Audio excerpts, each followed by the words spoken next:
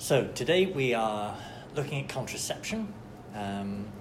We have 5 weeks left, and in a sense, not 5 weeks, we have 5 lectures left. If we use all of those 5 lectures on contraception because of remaining questions, that would be fine. This is, in a sense, the goal of where a huge amount of what we've been looking at in this course has been aiming. So I want you to feel free to interrupt me, to say that just doesn't make sense, or I don't get it, or I don't find that convincing. This is important. This is, practically speaking, for our parishioners, where, as the rubber hits the road. Most of our parishioners aren't directly concerned with homosexuality. A lot of the other things we've looked at, this is where things get practical. And with a lot of our parishioners, sadly, many of them want to say that what the church teaches about sex just is none of their business. That God doesn't get a look in the bedroom. That maybe I'm happy to go to Mass on a Sunday, but that doesn't mean anything else should interfere with these aspects of my lives. And yet, you know the saying of Jesus isn't Lord of all, he isn't Lord at all. If we can have one bit of our life that we say Jesus doesn't get a look in there, then he isn't Lord. And he has to be Lord of everything, therefore, in my life, including the bedroom. And that it's good for us that he is Lord of everything. It fulfills us in everything. So, contraception, practically pivotally important for most of our parishioners, this whole set of issues. Just to remind you where our course plan has been heading building up to this. So I started with a historical overview. We looked at pagan Canaan, we looked at pagan Greece and Rome, and we looked at what an unchaste world was like, and that it wasn't a great place, a place of child sacrifice, a place of ritualized prostitution. The unchaste world was a less happy world. We looked at what the scriptures have to say about sex, about how these two things that we're looking at today, union and fertility, these two meanings are the whole meaning of sexuality running right the way through the biblical vision of sex.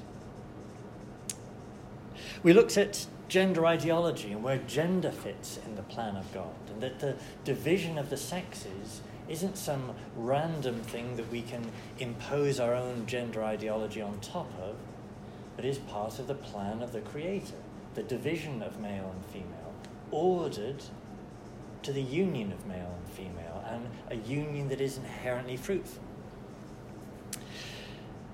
We looked following at that, from that, at explicitly the end or ends of marriage and sexuality, how sexuality is of itself ordered towards procreation, union, a remedy for concupiscence. We looked at the virtue of chastity.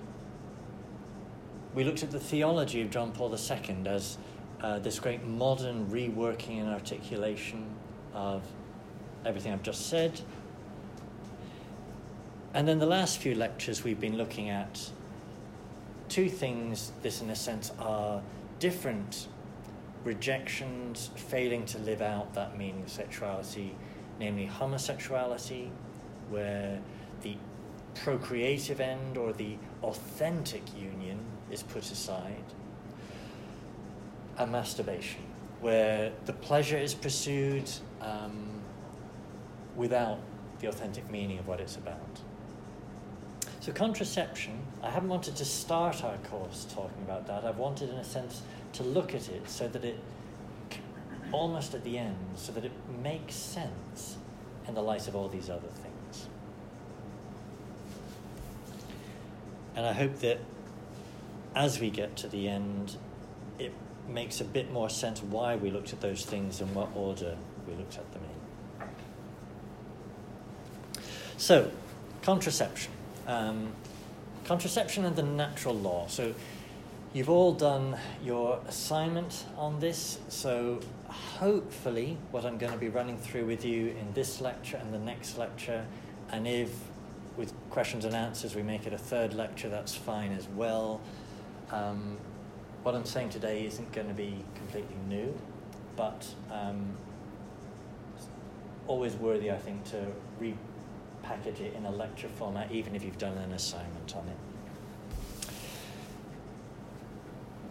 So as I've structured our lecture timetable, we've got 2 lectures, one on the naturalist approach of Janet Smith, and the other on the anti-naturalist approach of Germain Grisez and his school. And those are the 2 opinions you were contrasting in your assignment. So today we're looking at Janet Smith. And you can see I have 12 pages of notes for us to do. I'm quite happy in a sense if that takes us 2 lectures, not 1. That means you'll have... so if you've looked at the lecture structure, the last 2 assigned lectures are actually matters that you'll overlap in pastoral theology. And I didn't realize you were going to have the whole Augustine Way thing going on here. Actually, that's already covered for you, things I was thinking I might do in that last session, lecture-wise. So I'm fine if this contraception focus takes us longer than initially marked out on the lecture plan. Okay, so looking to the lecture notes, starting on page 1. So contraception, the naturalist argument against the immorality of contraception, especially as articulated by Janet Smith. In this first page, I just have what hopefully is just reviewing from your fundamental moral theology course. So natural law, what do we mean by natural law? The knowledge of right and wrong we have with the light of unaided reason. So unaided reason meaning I don't have the Bible, I don't have tradition, I don't know Jesus Christ, but reason is still able to know so many things. And part of what the church teaches is that that includes all of the ethical laws that relate to sexuality, including contraception. That the truth about contraception is beauty is seen more clearly in the light of Jesus Christ and the Bible. But the basic truth is accessible just by unaided reason. But how? How do you structure a natural law argument? How does reason figure out that contraception is intrinsically evil? Well, as I say, there are 2 rival theories, broadly speaking, in natural law. The first, as we're going to be looking at today, is that we can deduce the natural law from our knowledge of human nature. And this is what's called, as you read in that book, therefore ethical naturalism. Not everybody uses that phrase, but I think that is a good turn of phrase to describe it. I give a very brief example there. The nature of eating is primarily about nourishment, and thus gluttony is a sin because it violates the nature of the activity of eating. So you look at nature and you can deduce a law from that about how to behave. That's the basic structure of that approach to natural law. But the rival theory, the second theory, says the reverse. It says we cannot deduce ethical laws from nature.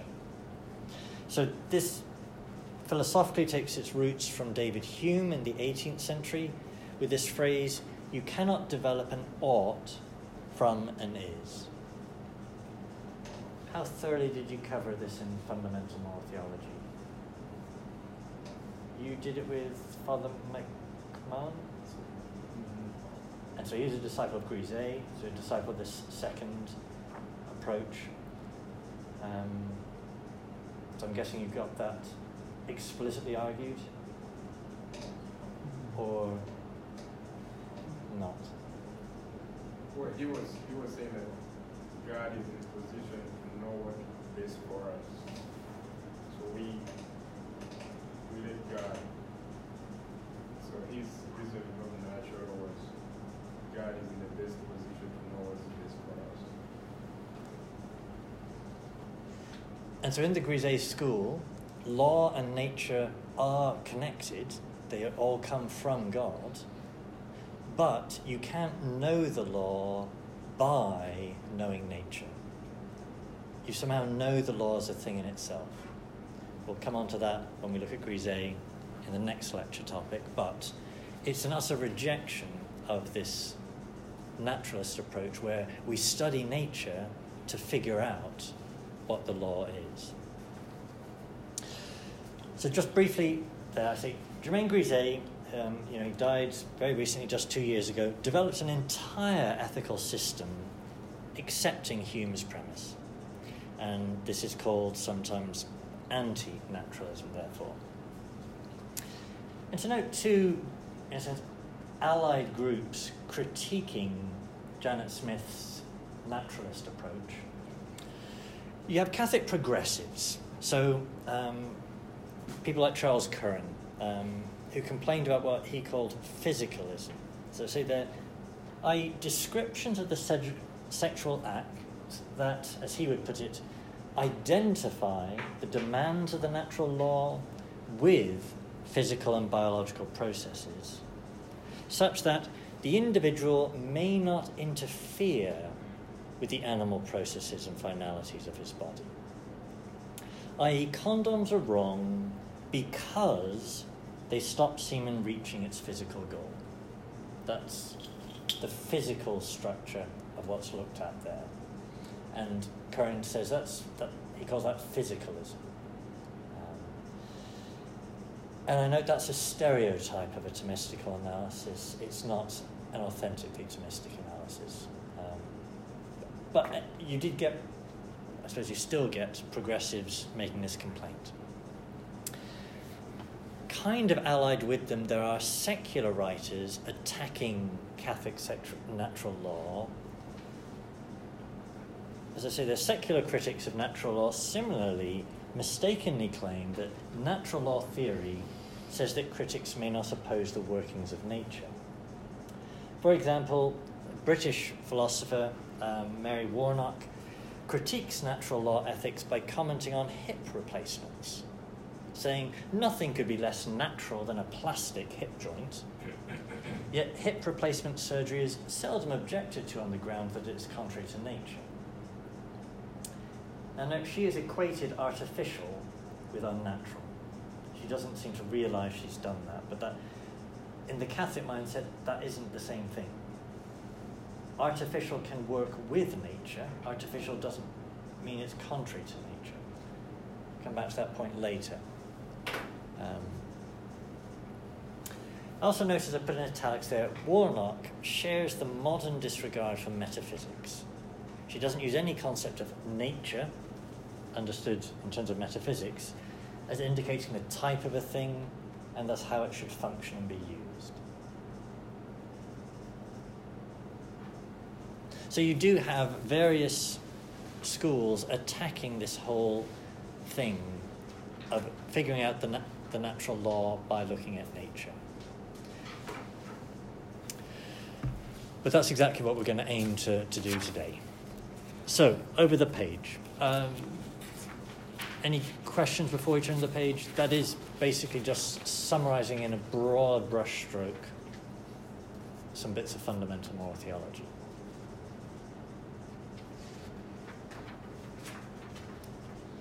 Okay, page 2 here. I'm trying to describe the significance to you of this single author, Janet Smith. So she was born, as I indicate there, 1950. She's now 70, therefore. Only just retired last year. And I said, the turning of the tide. I would mark her as a figure who was part of a turning of the tide in the church that happened in the 1990s.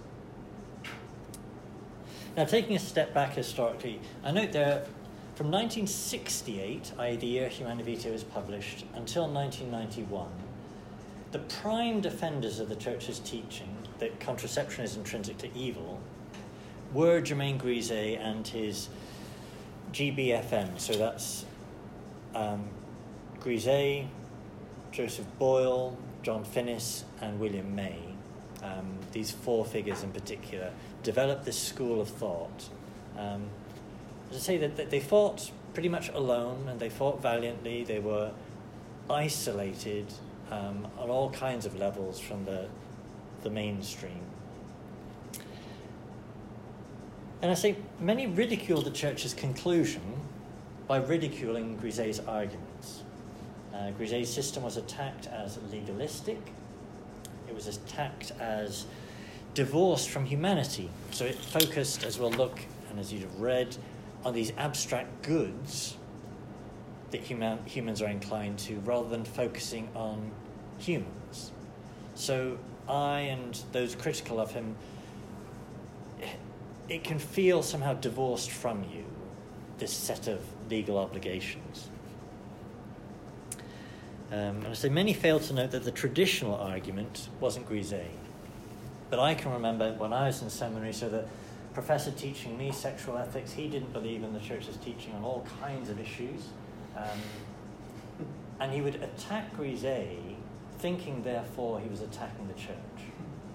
So I can remember we used to do seminar classes. I can remember being sat in a room having to discuss Griset's work, which was the only presentation on contraception we ever got, was what Griset said. And I can remember my professor ridiculing Griset and his argument, and demanding that I justify Griset. But it was presented as the only thing there was, that is being Catholic if you want to be that kind of Catholic.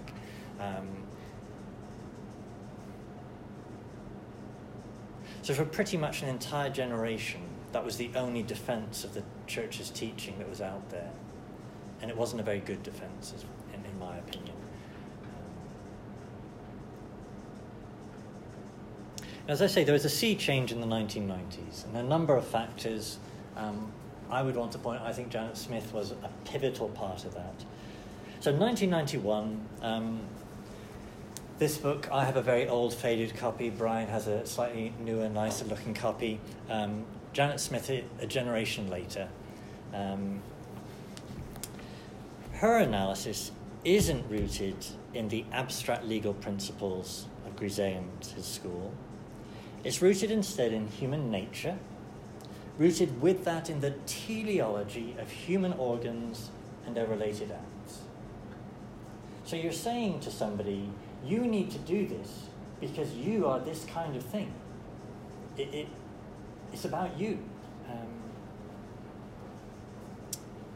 Her analysis, as I say, that drew on traditional Thomism, but mixed with John Paul II's personalism, his theology of the body, as well as some other strains of thought.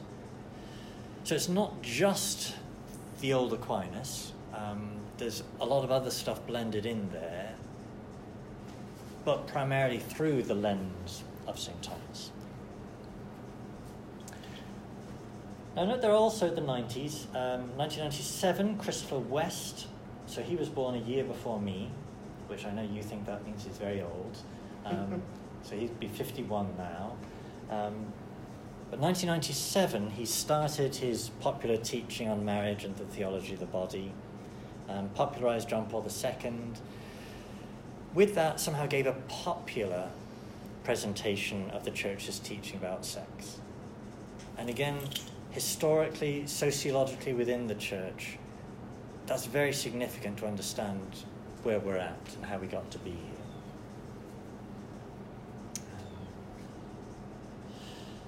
So nonetheless, the Griset-Boyle-Finis-May school continues to be highly influential.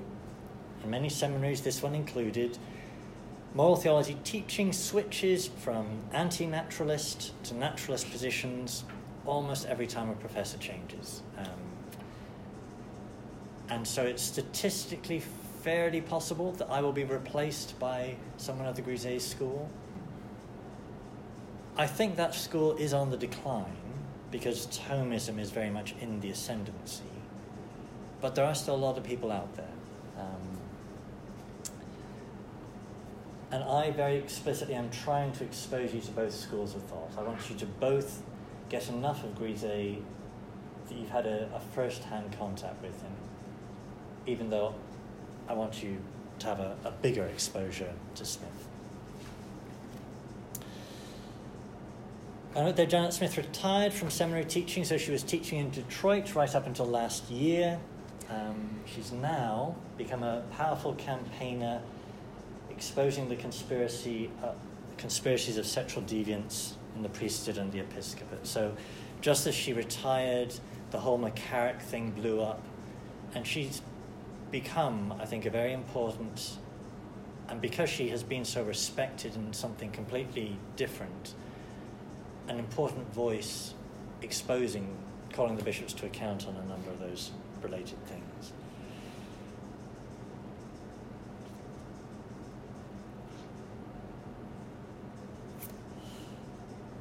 So Janet Smith and the Turning of the Tide, a figure very influential.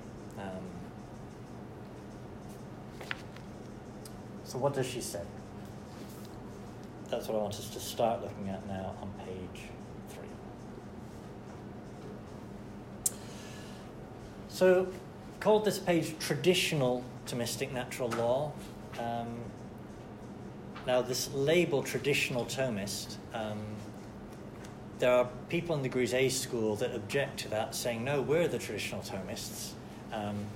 Grisez himself initially claimed to be presenting Thomas, then later said, well, no, I'm not presenting Thomas, but I think I'm right in my school anyway, which, is a perfectly respectable position. I have 2 opinions I think St. Thomas is wrong about, one of them being the Immaculate Conception, so I'm on pretty solid grounds on that one. So you can disagree with St. Thomas and be Orthodox. But this label, traditional Thomists, generally speaking in the church now, in moral theology, would be linked to Janet Smith and those with her. Okay, so start with a little section there, rooting ourselves back to Aristotle. So if we're going to think how we structure an argument, what we're presupposing, what is the Aristotelian basis for is-ought reasoning? As you were taught fundamental moral theology, did is-ought get used as a phrase? One of you's nodding your head, the rest of it either never heard it or... We didn't have the same Ah, okay. You didn't have McMahon. So you had Dr. Murphy? Okay. And he follows...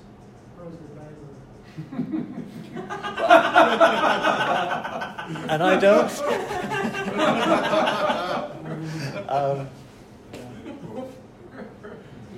He follows Ronheimer, who is another respected author, much less widely followed than either Grisez or Smith, but is Orthodox, isn't my school. Okay, but so some of you had him instead as your background. Okay, rooting here in Aristotle. So there's this thing is-ought. I'm going to explain what that means on this page. So first, metaphysics. What does metaphysics tell us? Basically, we can know what a thing is. We can know its nature. And obviously, if you remember nominalism says the very opposite. There are still a lot of nominalists out there, even those that aren't called nominalists, who say you can't know what a thing is. Aristotle, St. Thomas, yes, we can know what a thing is. We know things all the time. We know what it is, what its nature is. Linked with that teleology, that all things act for a purpose, towards an end. And when you know a thing's nature, you know its end. And you can pretty much say the reverse too. If I know the end of a thing, I, with that, know what it is. I know its nature. Ethics.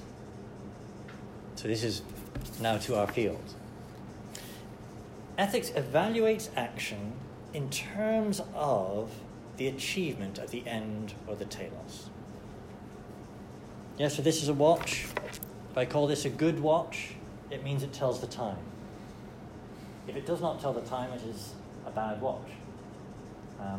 By knowing what a thing is, I'm able to evaluate, is it a good one or a bad one? I know its nature, I know what it is, what it does, and so I can say it's good or it's bad.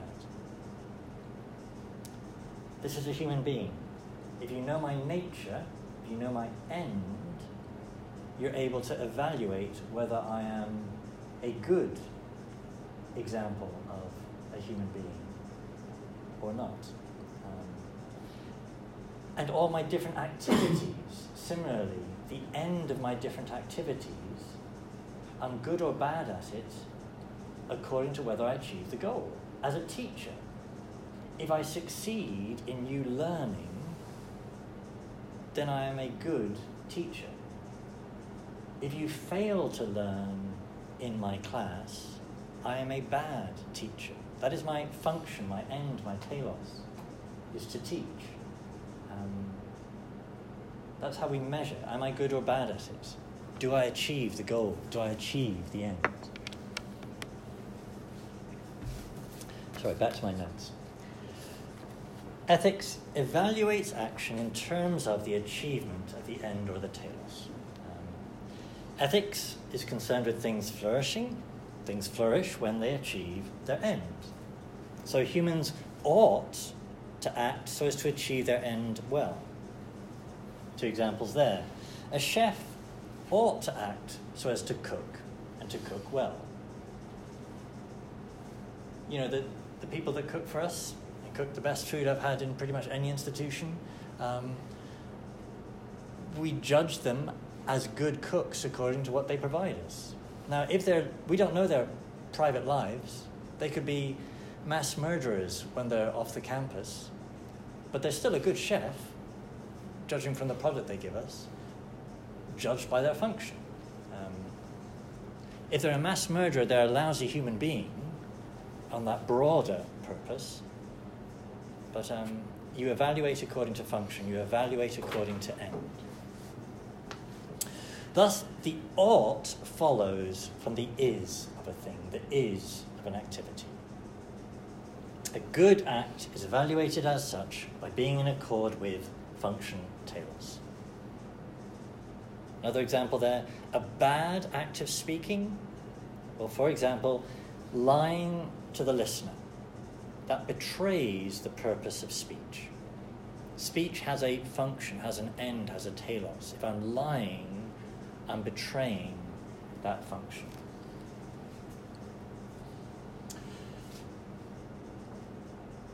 So know a thing's function, end, ergon is the Greek term defining function. You need to know what it is. You need to know its nature. And therefore, ought follows from is.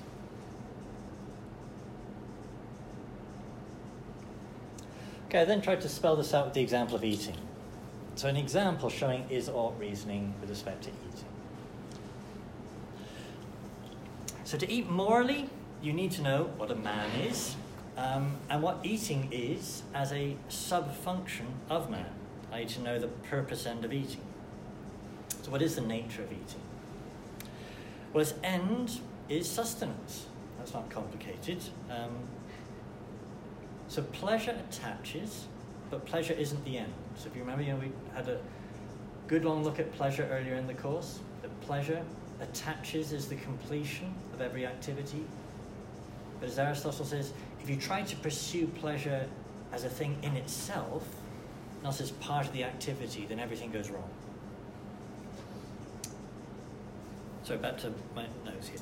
So the end is sustenance, and the sustenance has to be the measure of proper eating. But you can also refer to secondary ends, such as human social interaction. So this analysis, you don't need to have only one end, but as in this example, one end is primary, but you'd have secondary ends in there related to. So, as humans, we almost always eat with others. It's a social function as well as eating, sustenance. But it is primarily about sustenance.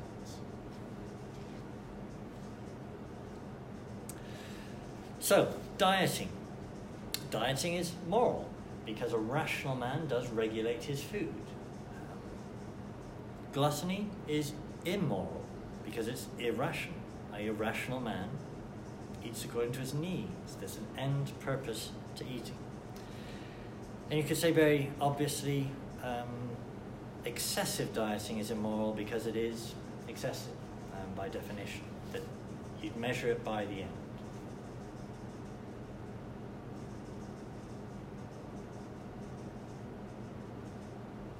Are you with me so far? Is what I'm stating too obvious? If I can remember correctly, I think Muslim Rahman talked about something commitment. A commitment is something broader. And then you have these other little acts you have to do in order to achieve the commitment. So I can't hear over the fan. Oh. Muslim Rahman talked about something like a commitment. Right. Which is much broader. And then you have these other acts that you do towards the commitment to achieve what you committed yourself to do. I don't know whether you have that. You've encountered that kind of reason in your this moral study. So is there like an end? End wouldn't be as primary in the Grisez school. It's there in terms of the pursuit of the basic human goods he talks about, but it's not the measure the way it is in this approach.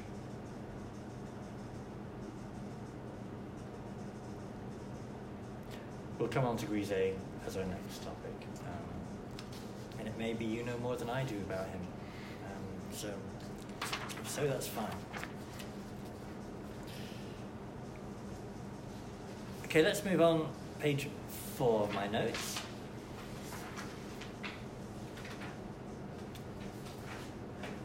So I'm on this page, I'm coming back to this word physicalism, the allegation of physicalism. This, why are you so obsessed with the body and its processes? Why does that matter? That's what this page is trying to look at explicitly. So, physicalism and why the body's processes are relevant to morality. So, as I say, first bullet point, the human body has a moral law written into it by the Creator. You know, the law from Romans written onto the heart, and not just literally the heart, but the human person. Now, St. Thomas says that a law is a kind of rule or measure, and it can be in a thing in two ways, he says. As that which measures or rules, for example, a yardstick for measuring, as reason measures or rules. But it can also be in that which is measured or rules. For example, in a thing measured to size. As law as in those things that are inclined to something by reason of some law. So let me just repeat that again. So you have a ruler, a yardstick. That is, the law is in it, It is the thing measuring other things. But if I measure this book and it is exactly 8.5 inches with my yardstick, then I've put a measure into it by measuring it to be 8.5 inches, because that's what I wanted it to be. So the law can either be in the thing doing the measuring, the yardstick, or in the thing I've measured to size.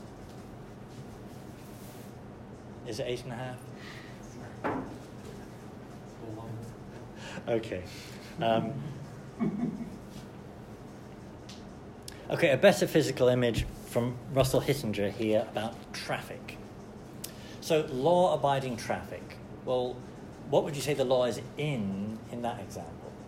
So, properly speaking, the law is in the mind of the legislator. That's what we mean by law. The legislator, he's passed the law saying cars drive on this side, they stop at a red light, they go at this speed in this road, that speed in that road. Law is in the mind of the legislator, properly speaking. derivatively speaking, it is in the mind of the motorists driving around who are following what the legislator has decreed.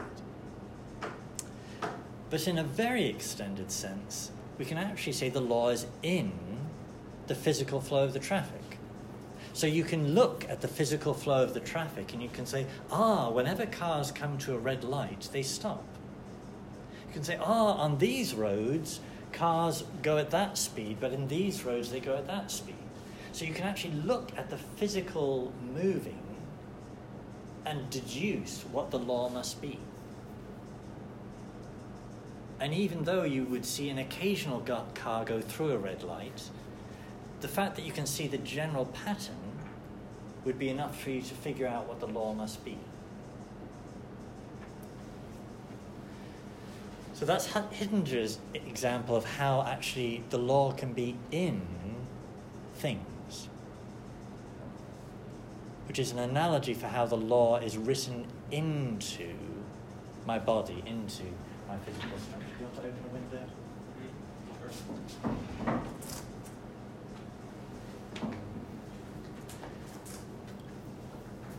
One day I'm going to win the lotto and I'm going to buy us a heating system that you can actually control in this place. Yeah? I play to win. Yeah, got to play to win. Yeah. Okay, back to my notes. So, my next bullet point, just where is this in the Bible? St. Paul talks about a law in my members. Members meaning bodily members, organs. Knowing the natural law. So if the law is written in the body, then it can be known by looking at the body. You're right, Brian, it's a completely plucking out of context quote, but it is one of those quotes that is referred to in this regard. It is one of the standard applications, but it isn't the context St. Paul is using it in. Okay, physical and biological processes of the body. What do they reveal? They reveal not only the working of the body, but the nature of the human person who has the body. That's the point here.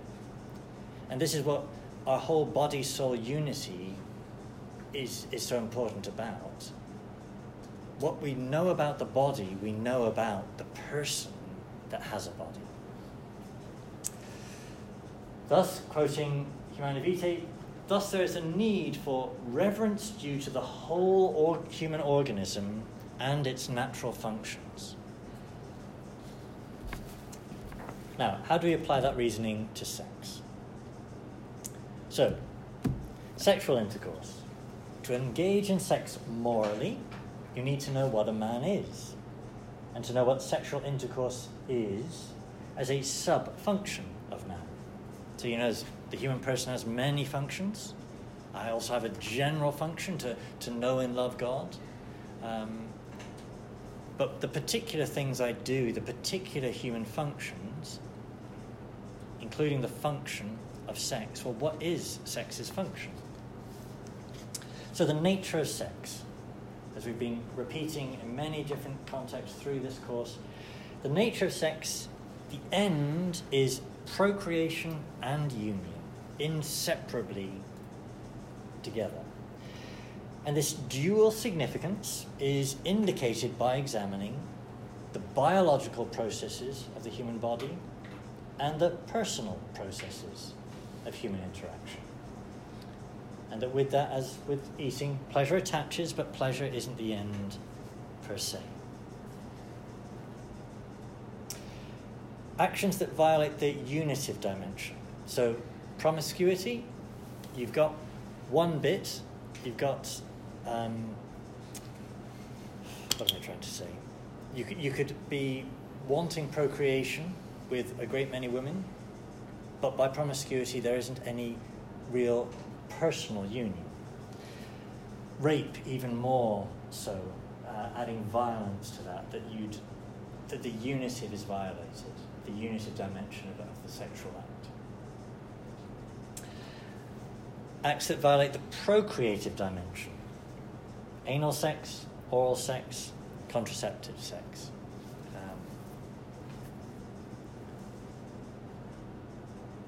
So let's pause briefly before turning the page here. The biological processes. So John Paul II, in his Theology of the Body, he reflected on this in different ways, the talk of the language of the body. But the very structure of the sexual act at a physical level is obviously ordered towards procreation. The way the man and the woman's hormones change during the act, in the build-up to the act, after the act, their bodies are about the achievement of procreation. We now have lots of scientific studies that indicate to us how actually in that same biological functioning in the act, there are chemicals and hormones aimed at attaching these two individuals to each other. So that the person you first have sex with, your first sexual encounter, there is a biological connection that happens there that is with you for life. Which is why people that are promiscuous over a long period of time are much more likely statistically to divorce, because that whole bonding process that chemically happens in each sexual encounter is being disrupted, overlaid with a pattern of divorce in almost every promiscuous encounter. One of the articles listed on the bibliography for the Educating in Chaste Love lecture refers to this.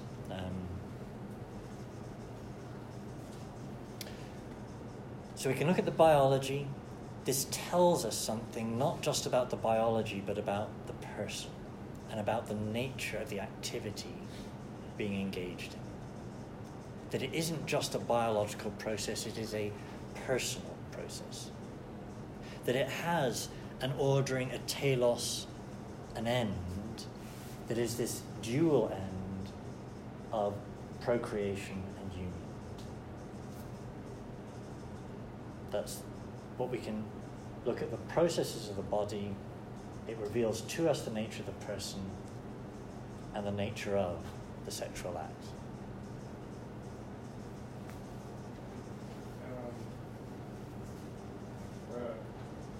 We talked about natural family planning Right.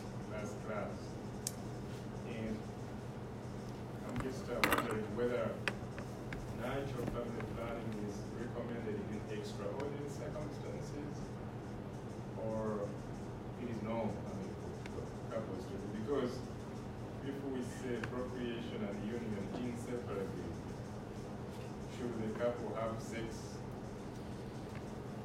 that only for the union? Okay. It's a big question. How is natural family planning different from contraception? On the notes here, I've expanded that because I want us to come back to that thoroughly. So I'm going to put the questions you raise it now on hold so that we come back to it with a fuller analysis. But what we were looking at last lecture on responsible parenthood is there are many grounds given by the church that are grounds for a couple to not seek to have a child at this time. But the question is, how do they go about seeking not to have a child? Contraception, we're indicating here, violates the nature of the act, whereas abstaining doesn't violate the act. So I abstain on the days that my wife is fertile. We abstain on the days that my wife is fertile, because it's something we do together, we plan together, and that very planning binds us together. But our abstaining on the days she's fertile doesn't change the nature of the act we engage in together on the days we know she's infertile. We're not thwarting the nature of the act. We're not violating its end or function just because we've timed it on the day we know she's infertile.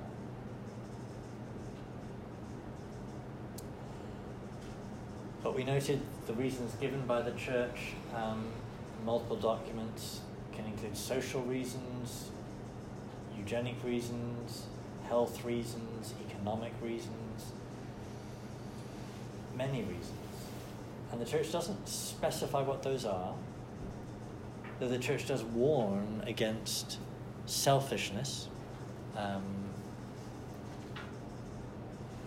I talked, about the pursuit of the comfortable middle-class lifestyle. Is we can be so committed to having the perfect middle-class lifestyle here in the States, say, that we presume that the number of children can't be something that interfere with that. We couldn't have our 2 holidays to Barbados a year if we had a 3rd child, so a 3rd child is unthinkable. Rather than thinking, actually, having multiple children is normal, and my lifestyle should be structured around financially viewing children as normal.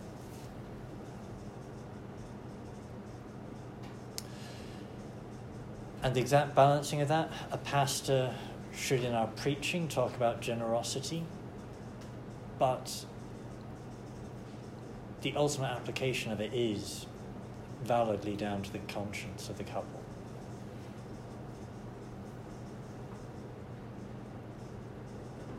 And when we use the word like generosity in that context, when you're generous, you're going beyond the measure of the law. You're going beyond what's required.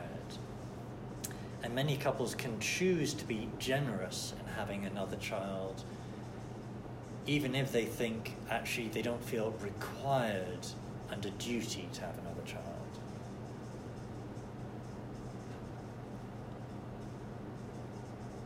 That was your specific question. Yeah, you have explained very well that my real problem was, should the couple refrain when the woman's father, should they also refrain when she's not father, so that the only way they have the sexual act is when they're going to have a child, and in that process, their unity aspect also together. Okay, so this year, my wife and I, we've thought about it, we've talked about it. This year, we're certain we shouldn't have another child. Therefore, we won't have sex at all this year. Is that kind of what you're flagging as a scenario?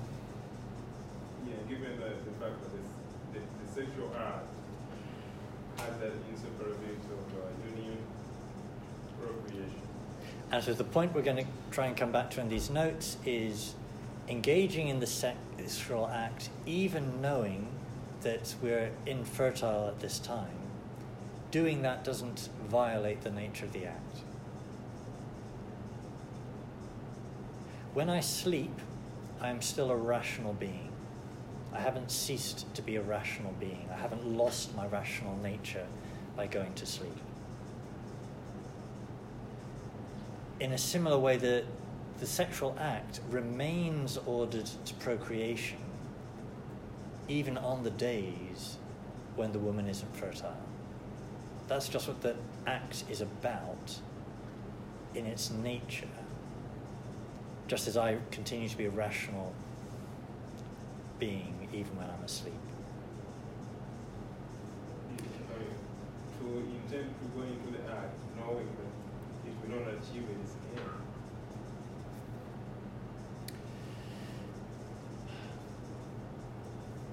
Let's come back to that later in the lecture. Maybe come back to that tomorrow. So did you have a... Well, just a brief kind of clarification then. When you enter into the sexual act, like in a period when the woman is fertile, you don't know 100% that you will conceive at that time. So it's not that's just one perhaps helpful clarification to keep in mind. You never know 100% that you will achieve that end of procreation when you enter into a sexual act. It's never guaranteed. The meaning of the act is always that. Right. but the realization, the actualization of that end isn't guaranteed in any case.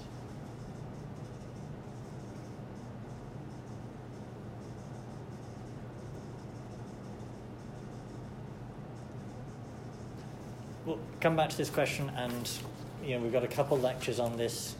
It's good to keep asking the question until we feel more comfortable with the answer. Okay, page 5. So here I am summarizing the structure of Smith's analysis, or at least I'm attempting to do justice to it here. So, title of this page, Respecting the Purposes Built into Our Nature and into Our Organs. And again, quoting Humanae Vitae, there's a need for reverence due to the whole human organism and its natural functions. So Smith argues, an organ has a function that it's naturally ordered towards. This function can be discerned by observing the purpose, in fact, it accomplishes when healthy and functioning properly. So the eye sees, the ear hears. Now, just to pause there, if I look at a blind person with an unhealthy eye, I'm going to struggle to understand what an eye is about, yeah? So I look at a healthy example, and that shows me the function of the organ. Similarly with the hearing. If I examine someone who's deaf, I'm going to struggle to understand what the ear is about. I examine a healthy organ to see what the organ's about. Okay, the tongue. Now the tongue has a dual function. It both speaks and eats. It doesn't have one function, it has two. So not all bodily organs have one function. The genital organs have also a dual function. Procreation, as we said, the whole structure of the sexual act is ordered towards procreation. But also it has a function of uniting the couple in a total self-gift. Actually, we should add mutual self-gift there, yes.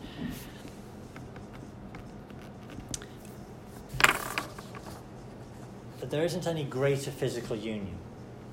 So the reason a young boy and a young girl should keep themselves chaste is so that when they get to their wedding night, they have something to give to their spouse that they haven't given to others.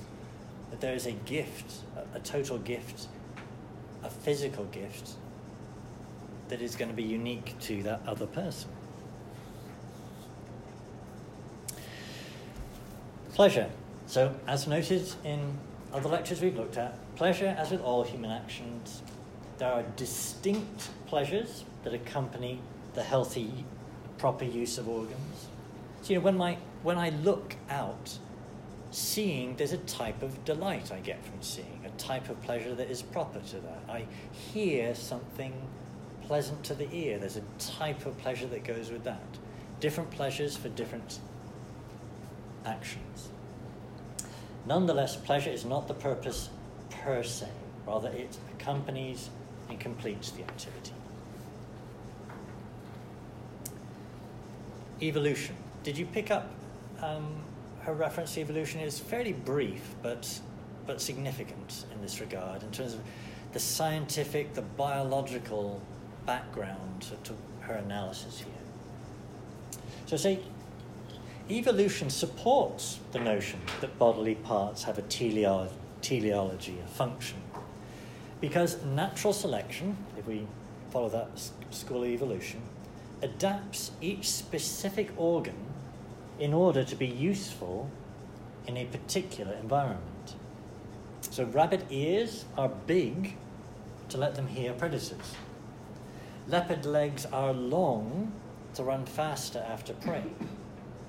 The human appendix is small because it's redundant. If you had a large appendix but it didn't serve any function, you would use energy in it, and that would put you at an evolutionary disadvantage.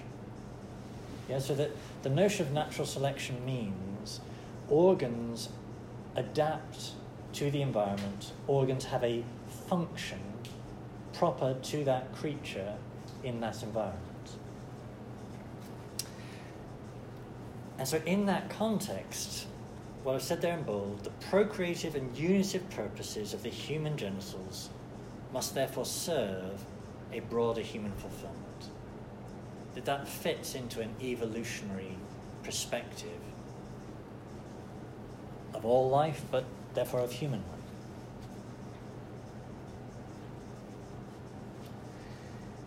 Now, more structurally particular in her analysis. Point 3. There's no moral shame in having an organ that fails to function. That I need feel no guilt about having poor eyesight. You know, I have poor eyesight, I need to wear glasses. I don't need to confess that, the fact I've got bad eyesight.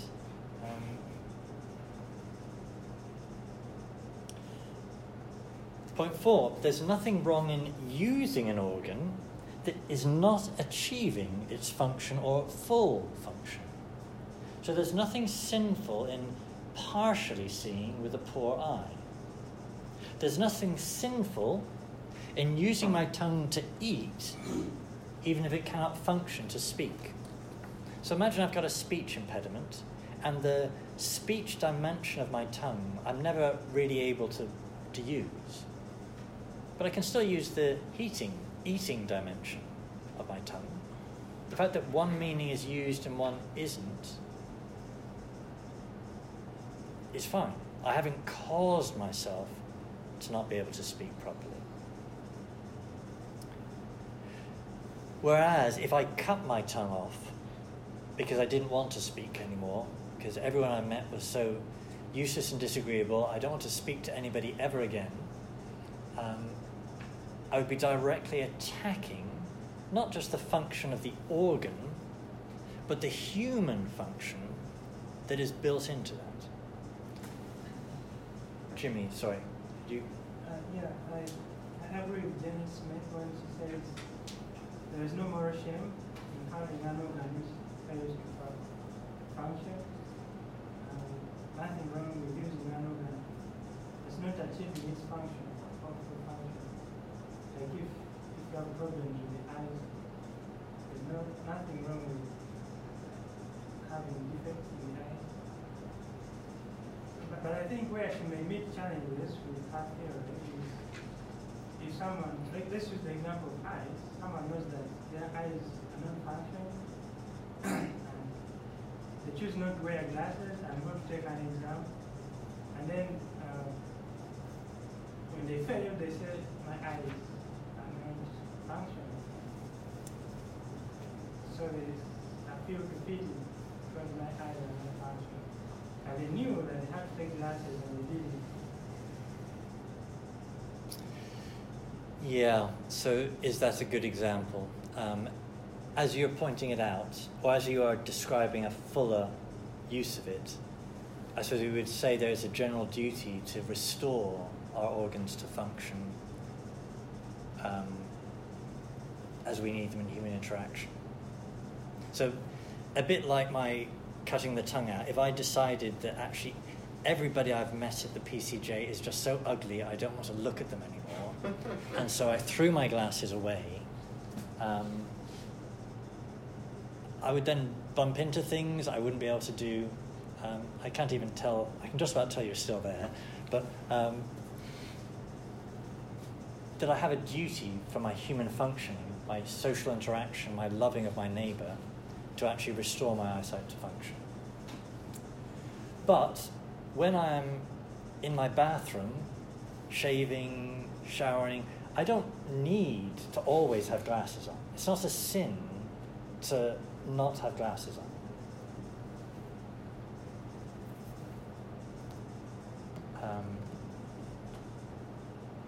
And I'd say by analogy, a couple can have sexual intercourse, both when they have both meanings of the act currently actualized, but also when one meaning of the act is present, the unitive, they haven't caused the procreative to be violated. They haven't caused her to be infertile, but they know she's infertile. I'm shaving my face knowing I can't see fully, but I haven't violated my eyes in that context, not wearing glasses. I've got some other analogies I'm going to come on to later. Maybe those will help clarify. There's a whole structure of the argument here, so let's try and see the whole thing together, okay? So, point 5 on the page here. What I've kind of already said. So, there is something wrong in deliberately thwarting the natural ordination of an act. Why? Because we must respect the purposes built into our nature. To damage my tongue so that I cannot speak is to violate not merely my tongue, but the human and personal significance that speech involves.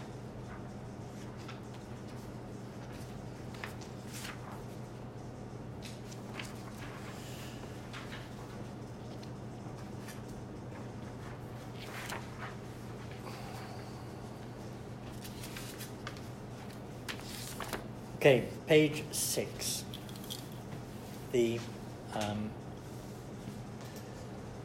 We're barely going to get through this page today. So what does that mean? I think I will spend our next lecture looking again at Janet Smith, and we won't even aim to cover Grisez in the next lecture. So Grisez is going to be the lecture after that. So in terms of the reading you need to do to parallel the lecture, don't worry about having to read Grisez for the next lecture. Is that clear? Which means, coincidentally, you don't have to read over Thanksgiving. Isn't that nice for you? Yes. Okay, so, page 6 of the notes. The perverted faculty argument. So you might have read the article I put on the bibliography that I wrote with this title. As I say, Smith's approach can be seen as a highly developed and improved version of the traditional perverted faculty argument. She also labels it the physiological argument. Now, the physiological argument per se is biologically structured, whereas Smith's analysis is much broader. It's kind of the personal faculty, the personal function of sex, not just the biological. So I say that a classic pre-considered statement of the perverted faculty analysis is as follows. The end of the sexual faculty can be deduced from the activity of coitus terminates once the sperm is deposited. You know, without wishing to be too graphic here, things stop once that has happened. That would therefore be the indication, the measure, that is the end of the action. If you're only looking at it physically. Therefore, devices or chemicals to prevent the achievement of this end state, i.e. contraceptives, are wrong because of the prevention of the end state. Yeah, so what is sex about? Sex is about depositing sperm at the right place. A condom is wrong because it stops the depositing of sperm in the right place. That isn't Janet Smith's analysis, because that is a purely physical analysis. Yeah, but it is an old style argument. And there are canon lawyers who debate whether if a young couple marry, they only ever have sex with a condom, whether they've actually consummated the marriage. So that's a real question. I'm not a canon lawyer. thank God, but that would be following this very physical structure of the nature of the act. Now, more broadly, as Smith analyses it, the argument is structured. The sexual faculty has a purpose, namely procreation and union. Any action that violates this purpose is sinful. And I note this type of analysis is used by the Catechism in its analysis of the sin of masturbation. So, quoting the Catechism, the deliberate use of the sexual faculty for whatever reason outside of marriage is essentially contrary to its purpose. For here, sexual pleasure is sought outside of the sexual relationship which is demanded by the moral order, and in which the total meaning of mutual self-giving and human procreation in the context of true love is achieved. So there the Catechism is saying, what is the purpose of the sexual faculty? Mutual love, self-giving, procreation. If you use the faculty outside of that meaning, you have violated the faculty. And the whole outline of Smith's analysis is you haven't just violated a physical faculty, you violated the body, you violated the person that has that body. You've violating the sexual faculty, you've violated the person who has that faculty, because it matters that much to me.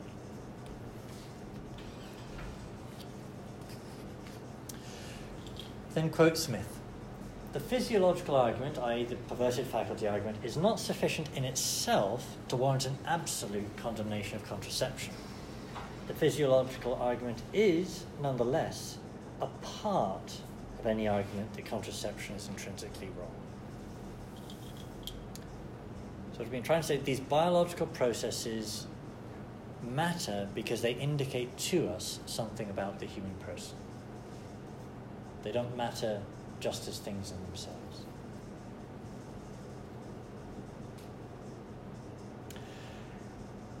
So link this with this is the question of what the word natural means when we talk about natural law. So her analysis, as I say there, is a broad, multifaceted analysis. And this broader definition of natural is what distinguishes her from older perverted faculty arguments. To repeat, she draws on John Paul II's personalism and his theology of the body. So natural, therefore, is not solely what refers to the functional integrity of the organs, but whatever facilitates the well-being of anything, both in its parts and as a whole. Also refers to natural as being what is in accord with the very being of a thing, or what is in accord with the natural inclinations of a thing, or perhaps most significantly, what tends to promote what is good for that thing. Which takes us back to the Aristotelian thing of the telos, the end that is a flourishing. Yeah. That the end of the sexual act brings a flourishing, a completion of the person in that act.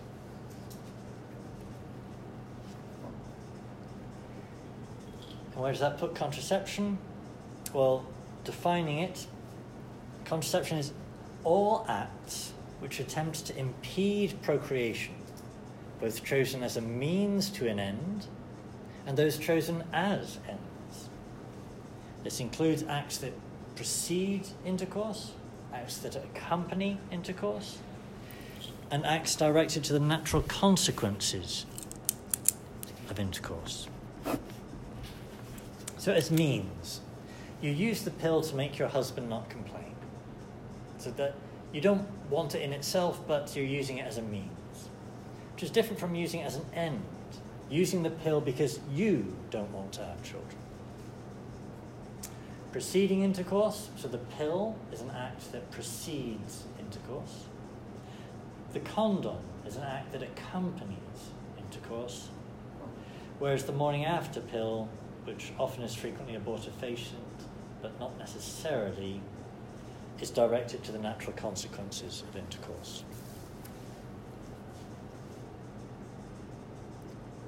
So there we've defined what contraception is. Okay, so that's all I'm going to aim to achieve today. 3 minutes left. So, what have we looked at today? We've looked at recapping what a natural law argument is structured like. This question of whether you can deduce the law from nature, or whether with Griset you somehow just get the law by itself. And then we've looked at, in Janet Smith, this whole detailed looking at the human person, the body of the person, the organs of the person, all as indicating how the actions of a person have a proper end that needs to be respected, acknowledged in the various acts of the person. And we'll come back to that after Thanksgiving.